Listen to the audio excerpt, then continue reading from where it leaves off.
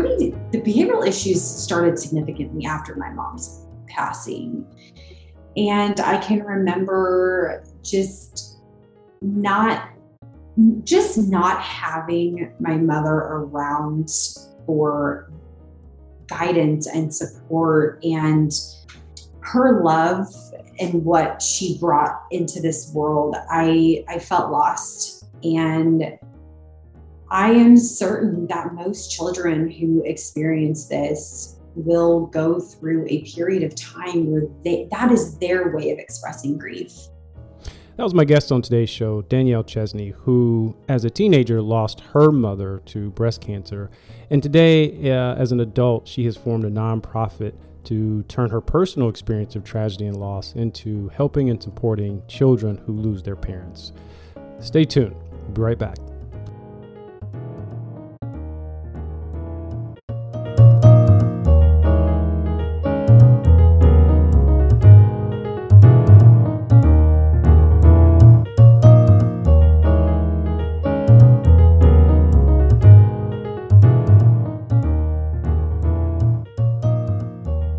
Tuned into Paradigm, Insights into Relationships and You, hosted by Toby Jenkins, a licensed marriage and family therapist serving Central Kentucky.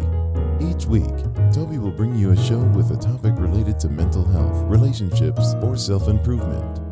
The name of the show, Paradigm, comes from that moment in the therapy process when a profound shift in perspective happens for a client, an epiphany, sometimes accompanied by physical reaction that leads them to look at things differently and make significant steps towards improving and enriching their lives.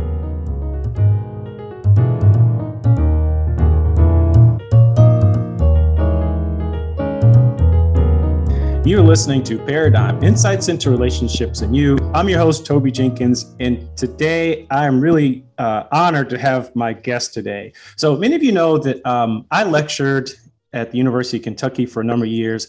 And it was really fulfilling from the standpoint that when you get a chance to touch the lives of your students and they come back and they tell you, or you see the awesome things that they go do. So my guest today is one of those students. She took both of my classes at the University of Kentucky, and now as a graduate, as of 2019, a graduate with a degree in family sciences and a minor in community leadership and development. My guest today has started an organization, nonprofit, Young Hearts Kentucky. She started this organization in October 2021, which is also Breast Cancer Awareness Month, which I'm sure we will tie in the significance of. Oh, but I guess I should tell you my guest's name, which is Danielle Chesney. So welcome to the show, Danielle. And we've got a lot to get into, but let's start with what is Young Hearts Kentucky? Yeah, so first and foremost, I wanted to thank you for making a positive impact in my life, both academically and as an individual. I enjoyed my time in your class, really enjoyed learning the theories, and you really made such a big difference in my life. So thank you for that. Thank you so much. I appreciate it. Yeah. So Young Hearts is a mentorship program designed to help children overcome the grief of losing a parent. And we believe that bereaved children in our community, deserve to have a safe place to grieve through peer support, mentorship, and connection. And this is a program that has been something that I've wanted to do for so long now. And I feel that this is a really good time in my life to finally start this program to make a difference in the lives of many children. That's awesome. A ton of things I want to ask you, but so you've got a personal story behind Young Hearts. So tell us a little bit about your motivation for starting Young Hearts, your personal motivation. Yes. Yeah. So I lost my mom at the age of 13, 2 weeks into my freshman year of high school. And, that was a very pivotal point in the developmental period of my life. And so, I spent most of my 7th and 8th grade year, going through her chemo treatments. And as most people can say that experience this, know that there is a change in the family. Whenever there's an illness or a sickness or trauma or anything that changes in a family, can be very devastating for anyone, for a child. And so, I'm just, it's really interesting to be sitting here today because I really started processing my mom's death at a later point. Oh, really? And yeah. I never really grieved her passing. And so it's really interesting to be talking about this because, at this point in my life, I'm able to answer that question of my story and how that happened. And, my mom was the emotional provider for my family. She, provided that support and encouragement. And my dad is very logical and he's very, very work driven. And I respect him so much for that. And my mom was just there for us. So, losing her in itself was just a change. I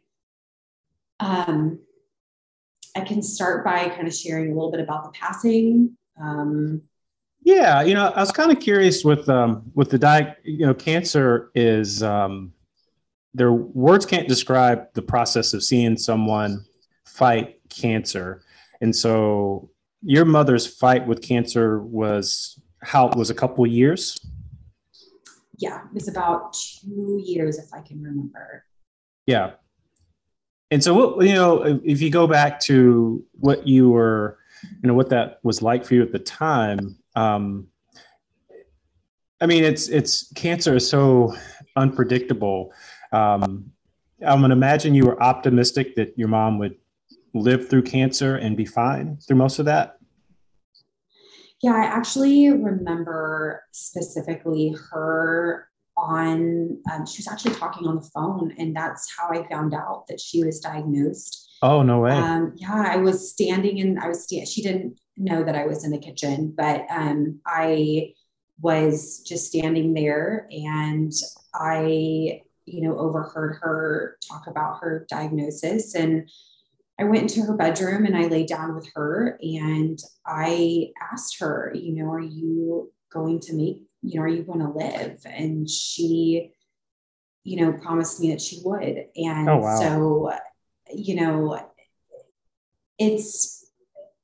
I was just so young, very young. She was a fighter. And so I'm sure she had a very optimistic view. But I remember that moment laying by her side and asking her that question. And she did tell me, and she said, we're going to get it all under control. And I expressed to her, my love for her, Yeah. Yeah.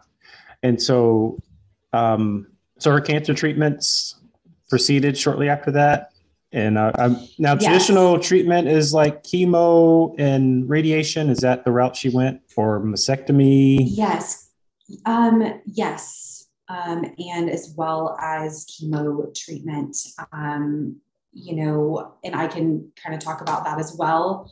I, remember most of my 7th and 8th grade year was, traveling with her. We actually traveled to Modesto, California, where she would receive her chemo treatments. And that was a big part of those 2 years. And, that was difficult. I was young. I was not sure how to process her sickness.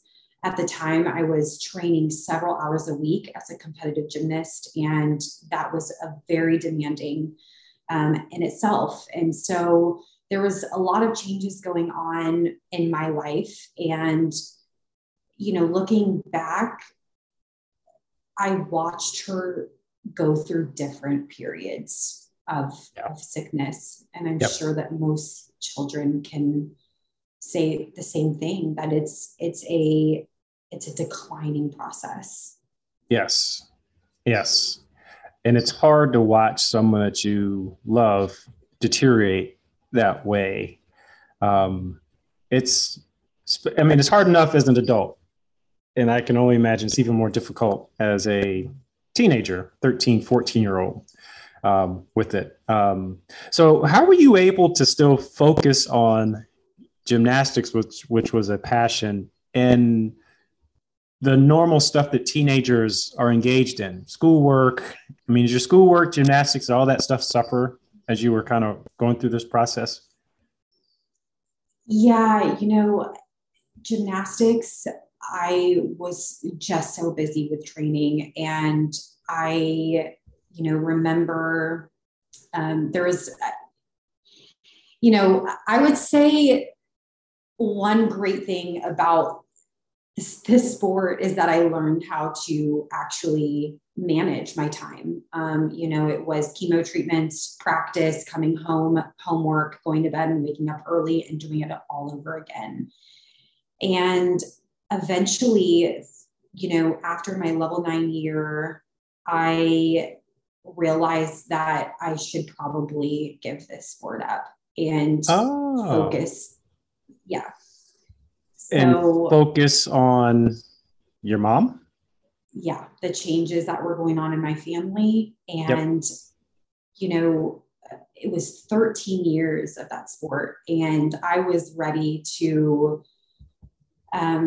focus on a new change in my family. And it was just so much emotionally as an athlete. And I'm sure all athletes can contest that it is difficult managing training and issues at home. You talked about some of the changes that were taking place, especially, as you've laid it out for me, your mom being the emotional leader and kind of the spiritual leader in your house, and chemo probably having a huge impact on her being able to do that, or being able to rely on that. So, what were some of the significant changes you saw in your immediate family as you guys were wrestling through her cancer treatment? So, my dad, he was actually starting to grieve during that process. And I remember thinking how stressed he is to, manage his career on top of his wife and having to raise his 2 kids. And this is all introspection. I mean, sure. I can't tell you that at 13, I saw this, but I want to preface that this is all looking back into the past. Absolutely.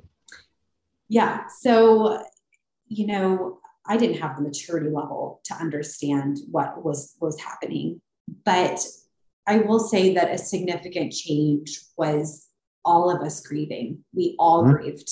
Even my mom, I think she knew she just wasn't going to make it. And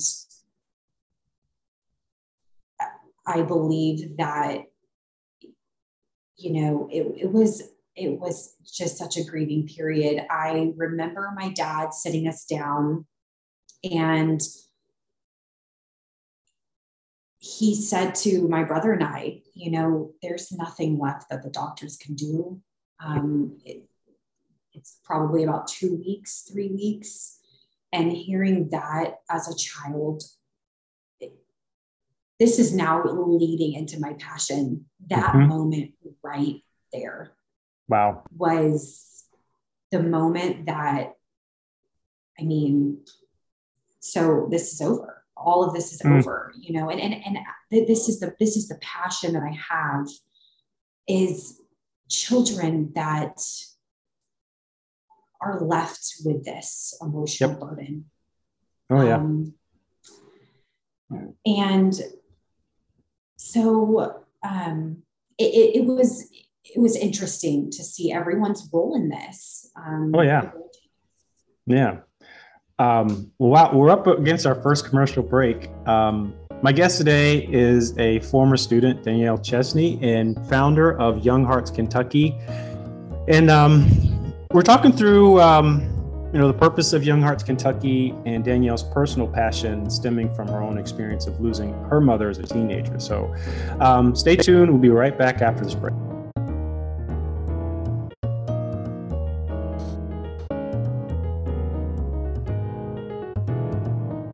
This is Toby Jenkins, founder of Jenkins Couples and Family Therapy and host of Paradigm, Insights into Relationships and You. Jenkins Couples and Family Therapy is a proud sponsor and supporter of Paradigm, Insights into Relationships and You.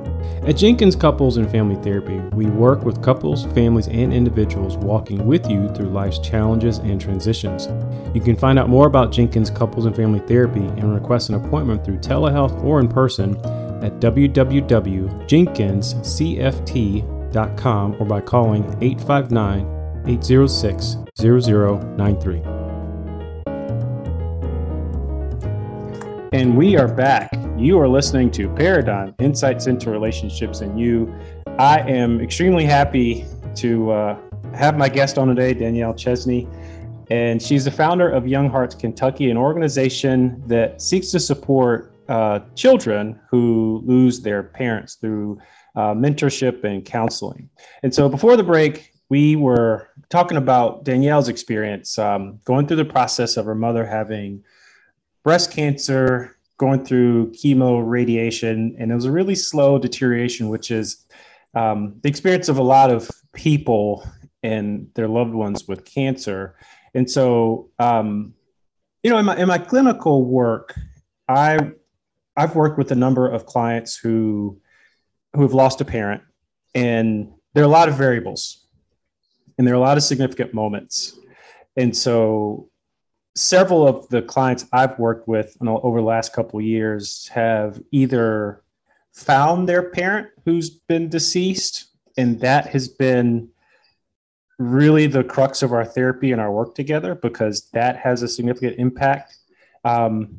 Or kind of like what you were describing before the break, knowing that was coming and you have a window of when your parent is going to pass away. So for you and your experience with your family, your mother got to a point where it was terminal and the doctors couldn't do anything else. And so at the age of 13, what did that mean for you at the time? To be honest, looking back, I am not quite sure how I even processed that news. And when I think about other children who receive that news, I want to say that it is okay to not know what to do. It is okay to not know how to accept that news or to accept that your parent is going to pass away. And, for so long I've been hard on myself. What could you have done? What could you have done better? How could you have responded better? But I believe that hearing that news from my dad, I can't express to you how I handled it. I think it was just something that I just said, this is it. This is where we are. And this is where we are as a family. And I am going to say goodbye to my mother, and I am going to continue living. I don't know how I handled that. Yeah. Something you said earlier was that you were pretty sure that you didn't grieve the passing of your mother then, but you grieved later in your 20s. So if you weren't grieving then, how would you describe how you coped with the passing of your mother as a teenager? Yeah. So after her passing, leading up to her passing, so it was about a 2-week period that we had left together. And I went to visit her after school and spent time with her. I said goodbye the night before she passed away. And so I, held her hand and I expressed my love to her. And I, thanked her for what she had done for me and for my brother and for our family. I remember sitting right next to her and I just started to process that. In fact, and that's to be very honest. And, so, the next morning, my father, woke up and my dad told us the news. And when he told us the news that she was actually no longer with us, that was when I didn't, if I could look back and tell you, again, I didn't even know how to process that. And so, speaking now into, my freshman, sophomore, junior, and senior year, I can really touch on, Sure. There were some behavioral issues that were happening with me. And I started to act out my anger and act out my feelings. I wasn't sure how to handle the loss. How does a child possibly understand the surviving parent's grief?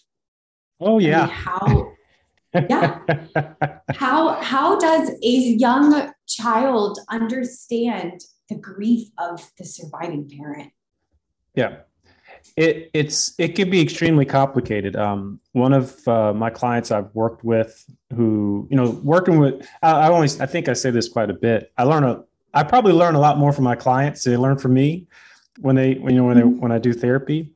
But I've seen this in more than one case where in the aftermath of the passing of a parent, the surviving parent leaves.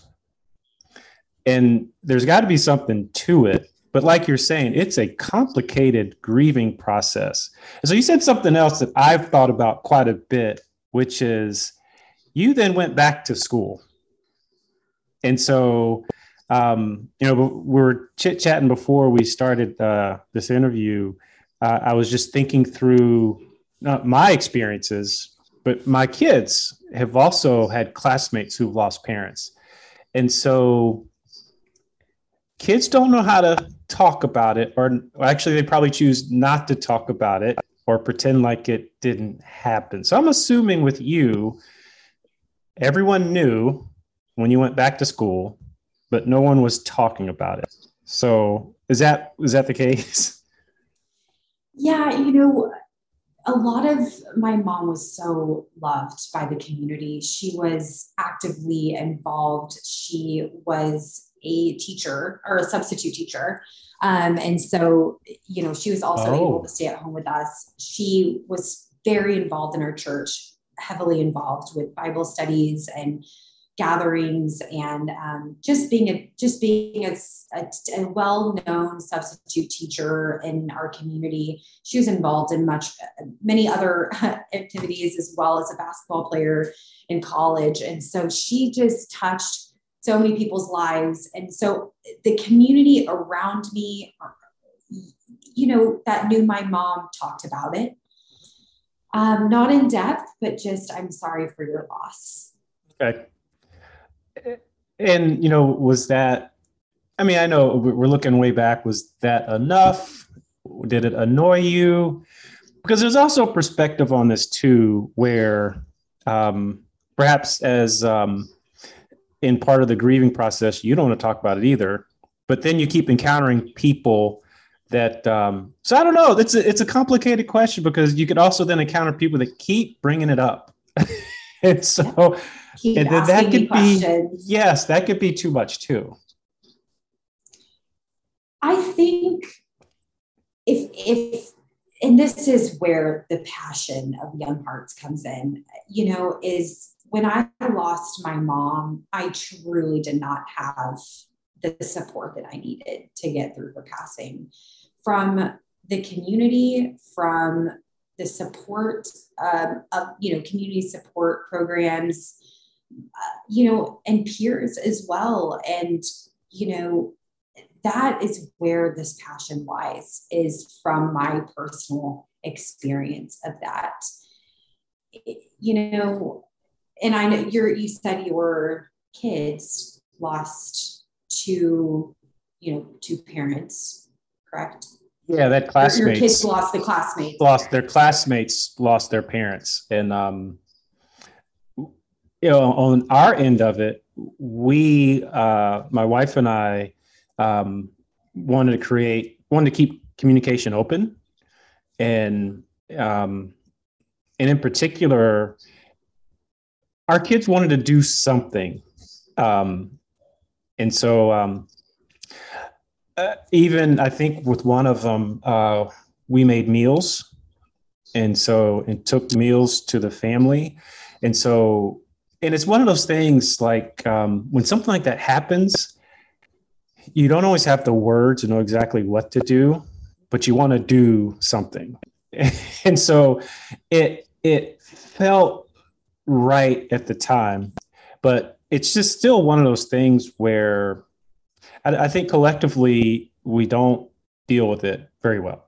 And so I know for both of my kids, because the first time was in elementary school, I think for them, that was one of those moments where we realized, mom and dad, this kind of thing could happen. Because this one classmate of my daughter, her classmate's mom passed away in a freak camping accident. And so it was, and kind of like you, the kids, she was in 6th or 5th grade. Her classmates didn't know how to interact. They didn't know how to support. And then they were also having their experience too. My classmate just lost his mom, and they were aching and hurting for their classmate too. And so no one knew exactly what to do. And so it was challenging. And so, we'll probably touch on this later, is that this probably happens more frequently than we think about.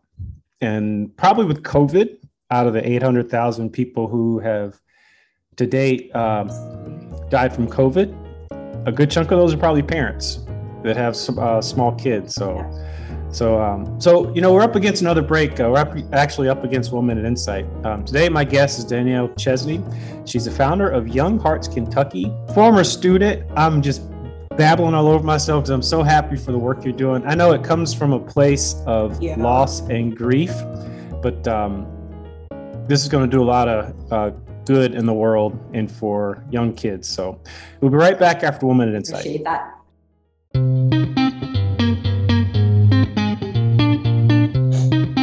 This is Toby Jenkins, host of Paradigm, Insights into Relationships and You, and this is 1 Minute Insight. I've been talking over the last couple of weeks about my insights working with clients on creating and maintaining new and healthy habits. And a lot of this stuff not only applies to my clients, but also applies to me. One of the things I find is that accountability to others when it comes to creating and maintaining new habits tends to be really, really beneficial. And what I mean by that is that many of us will engage in an activity or behavior if we know other people are expecting us or relying on us to do so. So in other words, especially when it comes to me, when it comes to my running, I know that the couch won't win if I know that I have to post a run to my virtual group. Now, with that said, technology is an incredible way to create accountability, because many of us, while we can't be in person or do these things with other people, we can use social media, texting, and other technology to create that personal environment that holds us accountable to keep these habits going.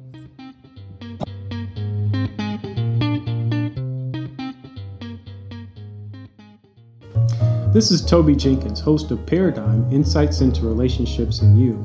One of the biggest stressors that we encounter is money. Money issues strain our family life, create stress in our relationships, and can provoke serious anxiety and depression, and many don't know where to turn to get relief. That's where the Darius Norman Show comes in. The Darius Norman Show airs daily on WTTA FM 101.2 from 1 to 2 p.m. Darius Norman is a certified credit and financial counselor and author of Rewriting Financial Rules. It's his objective to empower others with educational tools and services to assist them in taking control of their financial and credit issues. Tune in to the Darius Norman Show on WTTA FM 101.2, and you can follow him on Twitter at the Darius Norman Show. We are back. You are listening to Paradigm, Insights into Relationships and You. Today we're touching on a really tough topic, which is losing a parent as a child. My guest is Danielle Chesney. She's the founder of Young Hearts Kentucky, and she lost her mother to breast cancer as a 13-year-old and a ninth grader, eighth grader. I lose track of. Okay, ninth grade. So yeah, so we were talking about before the break.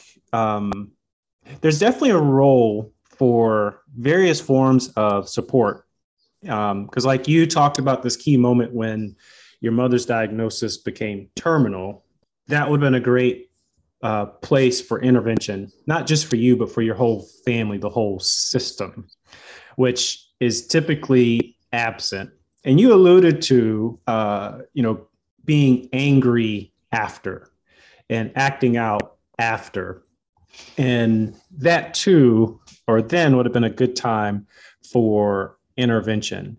And so these losses can be extremely complicated, extremely difficult, and especially when everybody's grieving and the grief process is not, it's bad enough when you're grieving alone and it's not linear, but then when you're grieving with others that are also grieving and you're all in different parts of the grieving cycle. And so the anger that you talked about, I have also seen, and that shows up in acting out. I've also seen OCD.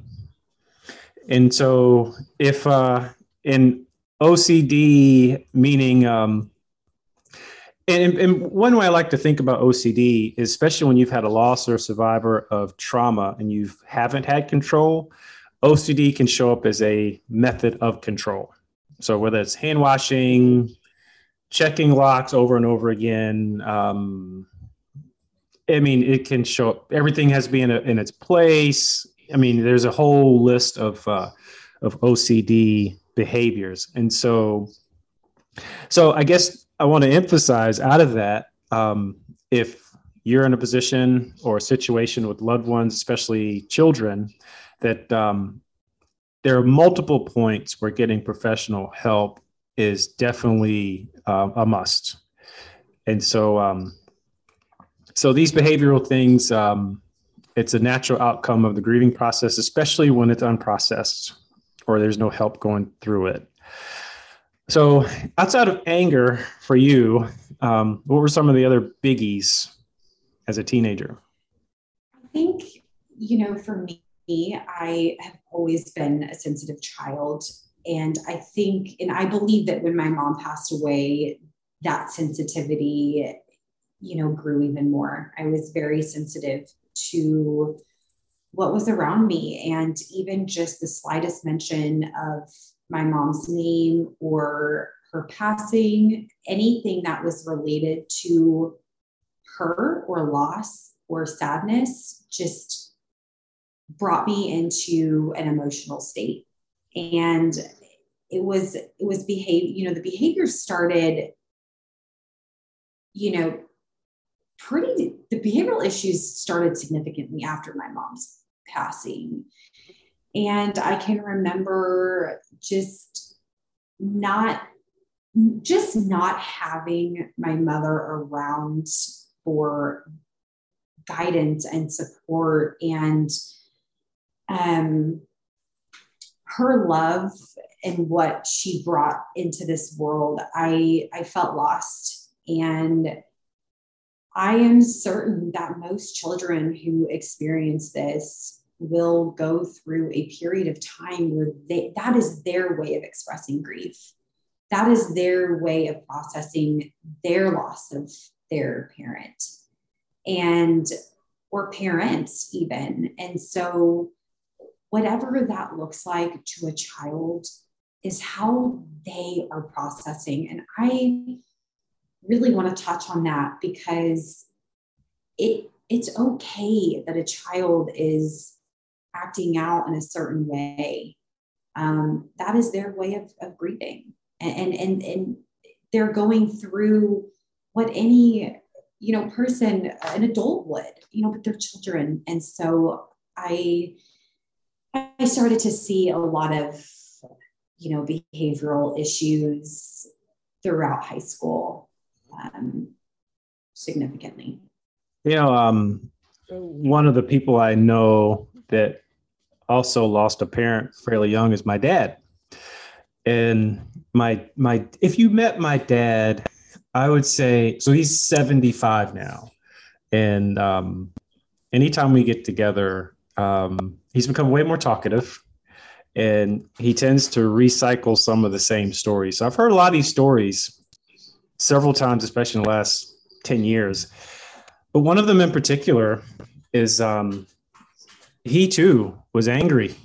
And if you met him now, you'd say, man, there's no way this man had a hair trigger anger button because he's so chill and laid back. But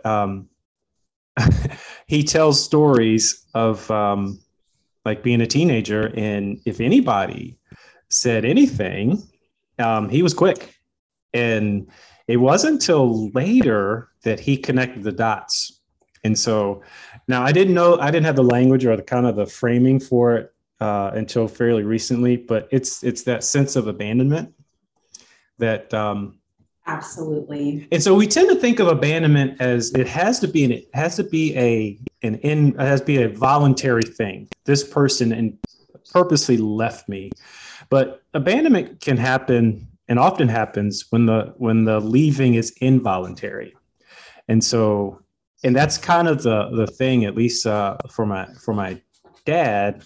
I put those things together after, going into therapy, but not only that. So I think I used the example of earlier that sometimes the other parent leaves too. So you've got double abandonment. And that was the situation with my dad. Essentially, his father passed away. My grandmother, shortly after that, basically had her brother raise my dad and a couple of his siblings along with their bunch of kids. So he was an outsider with that family. And my grandmother, and this is kind of the thing you did in the 50s and 60s in South Carolina, she went to New York to be like a housekeeper and maid. And that was a common, she left him and went to New York.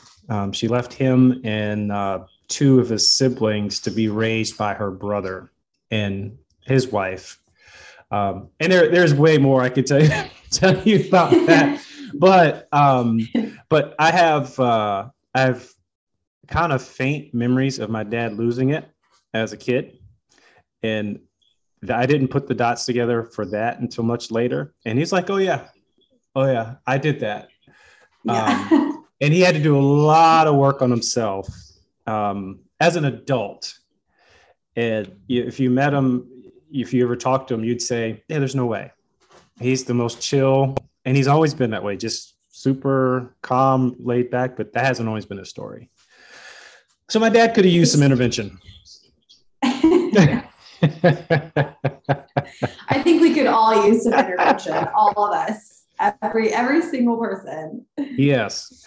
And so, the other part too, is that there are also a lot of variables in how children lose their parents. And so your loss of your mother was through a battle of disease. Some of the other things I see are like accidents, like the one I described with my daughter's classmate back in elementary school, people taking their own lives, and people dying suddenly of many various ways. And so all of those present different opportunities or have different setup for intervention, but also complicates the loss. And it does. Yeah. It's interesting that you touch on your dad's experience with anger and the surviving parent. What I want to refer as, checking out. And, with anger specifically, I think that anger is very normal and it can come out at different periods in one's life. It could be right after, it could be years later, it could be, in the middle of or before the passing. I mean, there's different times for that. But, my dad really did what he could. But with the checking out, what I mean with that is just not emotionally there and, focused on work and very focused on that, which is, and I'm sure you have studied this, that men tend to use work as an outlet, something to focus on. And Absolutely. I'm sure you understand that. Yeah. That just kind of goes into the different ways that we grieve the same loss. And it can be super, super complicated. But we'll talk more about systems of support and the prevalence of children who lose parents when we come back after the break. You're listening to Paradigm, Insights into Relationships and You. I'm your host, Toby Jenkins, and today my guest is a former student, Danielle Chesney. We'll be right back. You've got mail. You've got mail. Today's listener mail is from Rebecca. Rebecca writes, I've suspected for a long time my husband has been cheating on me. I've confronted him, but he denies it. He often acts funny with his phone and freaks out when I just look over his shoulder when he's on his phone. He continues to say I'm just paranoid, but I know I am not. How do I know if he's really cheating? So if you were Rebecca's therapist, how would you answer this? Now, also keep in mind, remember back to our class, FAM 360. Ooh, that's all I know it was a long time ago.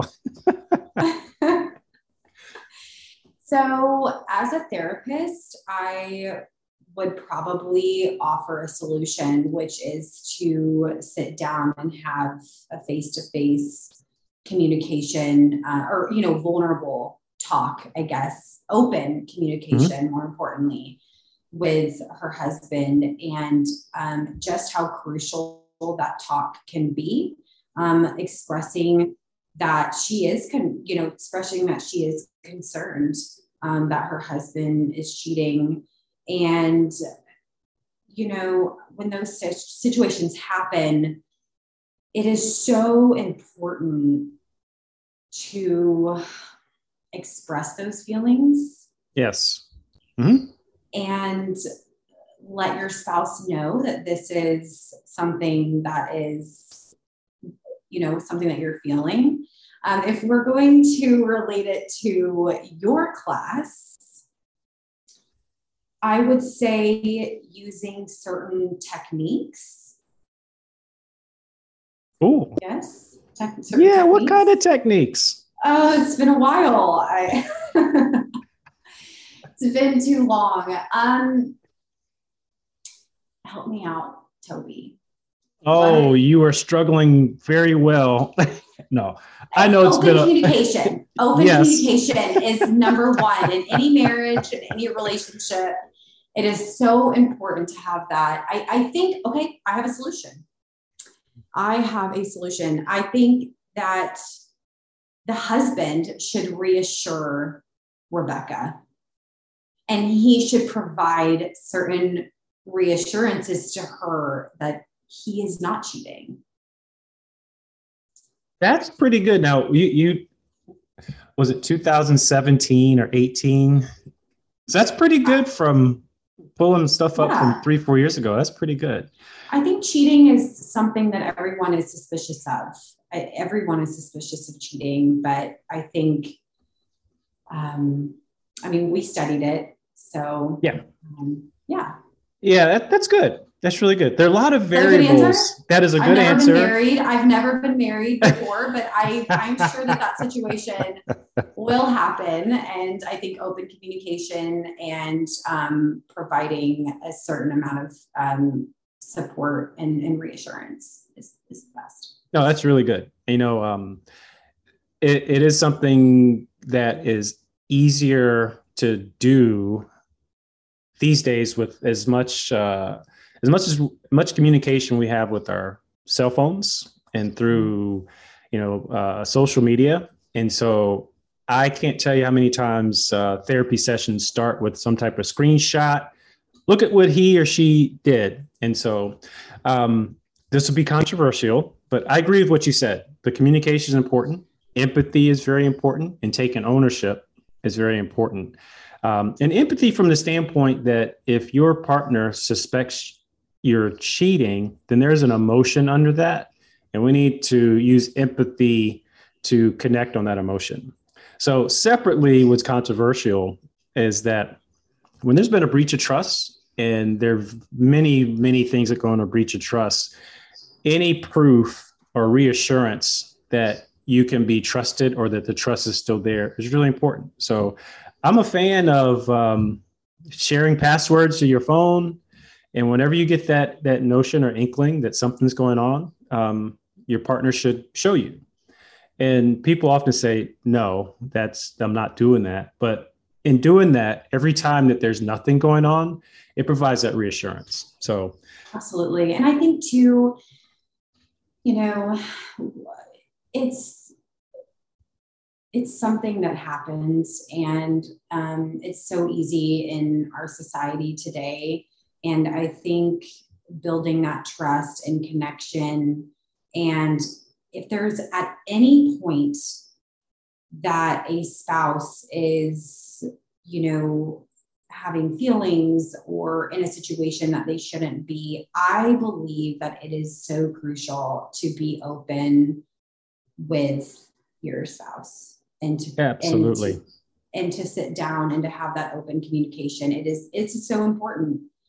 And once that is built, I think that it alleviates a lot of tension between couples. So yeah. See, I still remember everything that I learned from your class. That's humbling. Well, thanks again. And Rebecca, I hope we helped you. Don't touch that dial. We'll be right back with more Paradigm, Insights into Relationships and You with Toby Jenkins. And we are back. You are listening to Paradigm, Insights into Relationships and You. I'm your host, Toby Jenkins. Today, my guest is Danielle Chesney, founder of Young Hearts Kentucky. And so, we've been talking through Danielle's experience of losing a parent and the places where intervention would have been extremely helpful. And that's the hole that Danielle, through Young Hearts Kentucky, is looking to play in the role of children who lose a parent. The other thing that's kind of interesting about, well, there are many things that are interesting about this, is that losing a parent is probably happens more frequently than most of us probably think. Because, we were talking before, just, with my own dad. And if you talk about before 20, I think my mom's dad passed away before she was 20 as well. But in the lives of my children, they've had multiple classmates who have lost a parent. So statistically, annually in the United States, 1.5 million children will lose one or both parents. 1.5. Nationally, it's 1 in 7 before the age of 20. And then the state of Kentucky, it's 1 in 10. And so it didn't take me too long to go through my social Rolodex of people I know, and then realize, holy cow, I do know quite a few people who've lost a parent, and as a teenager or younger. And so there's a tremendous opportunity for support for this community of young people. And so, with that, school schools would, from my perspective, might be a good place for intervention as well. Not only for, we were talking earlier around the anger and this, then reintegrating back into school, and your peers don't know what to say to you. Your teachers may not know what to say to you or how to help. And so it can probably be pretty isolating at the same time. So there's a tremendous opportunity here to provide support and help. I imagine you're not surprised by these statistics, Danielle? I'm not surprised. I believe that this happens often, more often than we think. And, I'm not surprised. I'm really not. Yeah. And I guess the other wrinkle that I don't think we've touched on either, on this end of COVID, there've been a lot of parents lost, and if not parents, caregivers, out of the 800,000 people who have died from COVID. So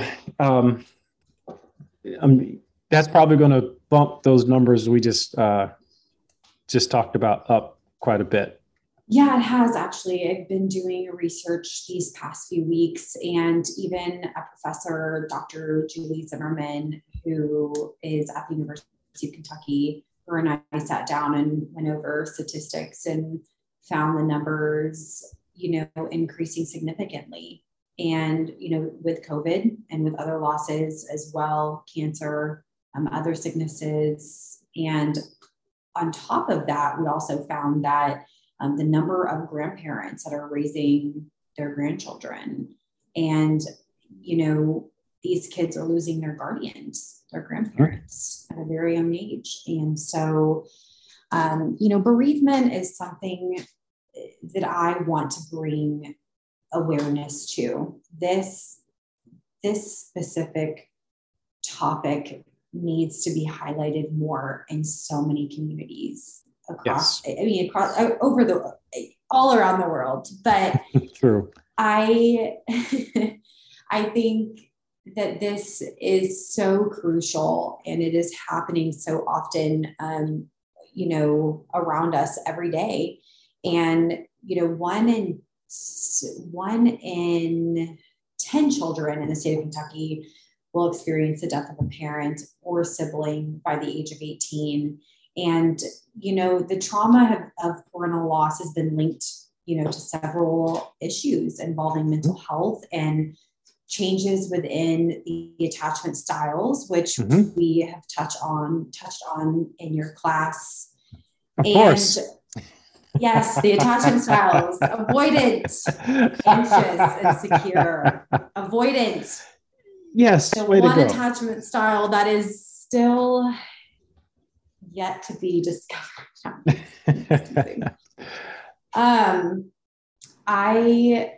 I wrote a paper in college and stated that attachment styles are not just psychologically determined by the biology of the hidden workings of the brain, but that external factors related to trauma, social dynamic, and community play an equal part in the developmental process of attachment. And, with that being said, community plays a huge role, and it is a contributing factor in the process of the development of a person. And, children are also reticent to talk about the loss, which can lead to significant adverse mental health issues. And,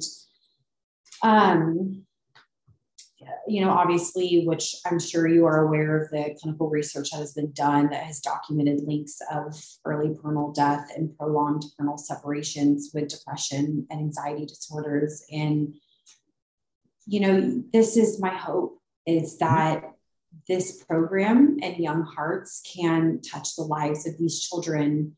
And specifically, I want to talk about how children are reticent, and that is research.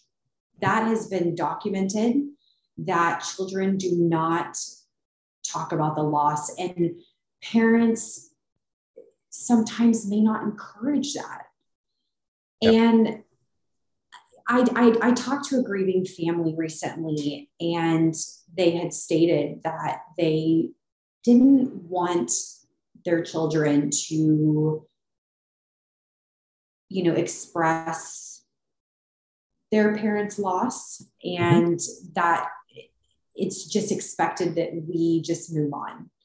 And, I want to touch, and I want to touch on that because I think children need to talk about it and express themselves. And I can say that now from my personal experience, that not talking about the loss of my mom and not relating and understanding her death has, contributed to some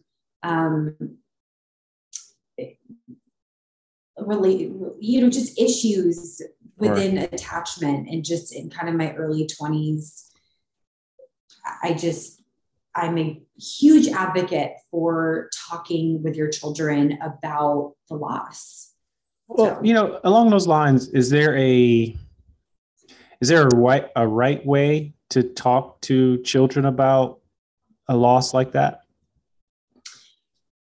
I don't think there's a right way, but I think talking about it gently with your child and emotionally providing for them during that process, asking them questions, bringing up the parent, letting them express themselves, expressing, gymnastics. And I bring this back to the sport because my floor routine was always expressing my personality and expressing who I am.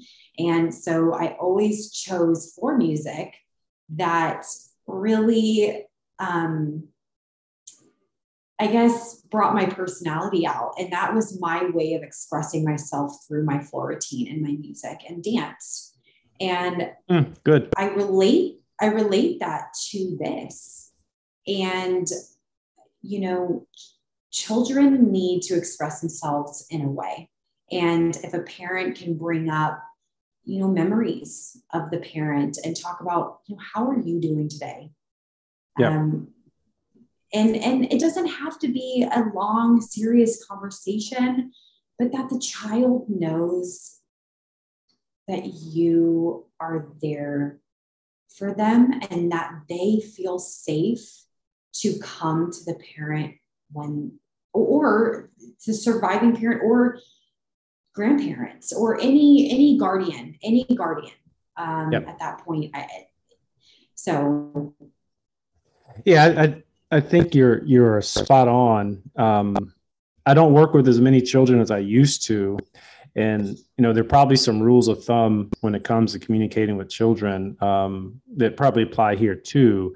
And I would say the most important part is, this is probably a Montessori concept, but follow the child. And so always be available.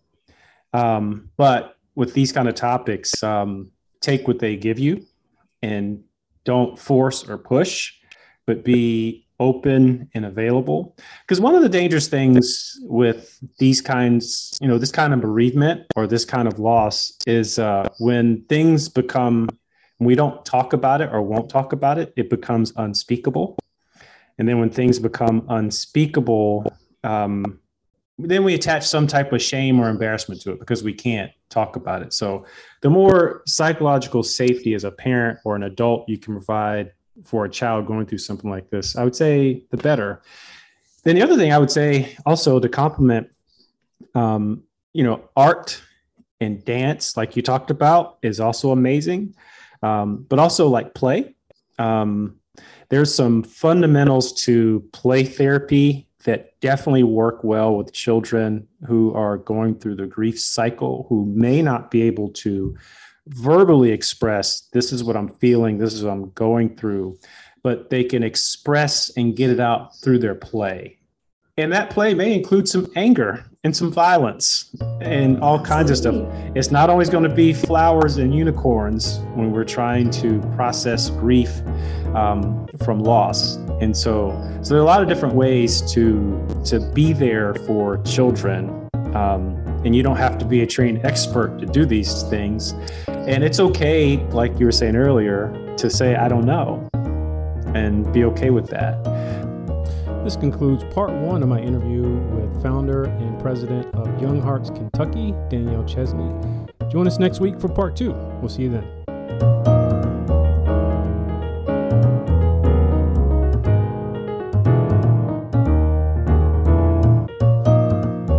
If you have a relationship therapy or personal growth question you would like answered on the air, email me at toby@paradigmradioshow.com. You can find archive shows and additional details about guests of the show at the show's website, www.paradigmradioshow.com. You can follow weekly 1-minute insight posts on the show's Instagram and Twitter feed at Paradigm Radio Show. For archived episodes, you can find episodes wherever you subscribe to podcasts: Apple Podcasts, Google Play, and Spotify.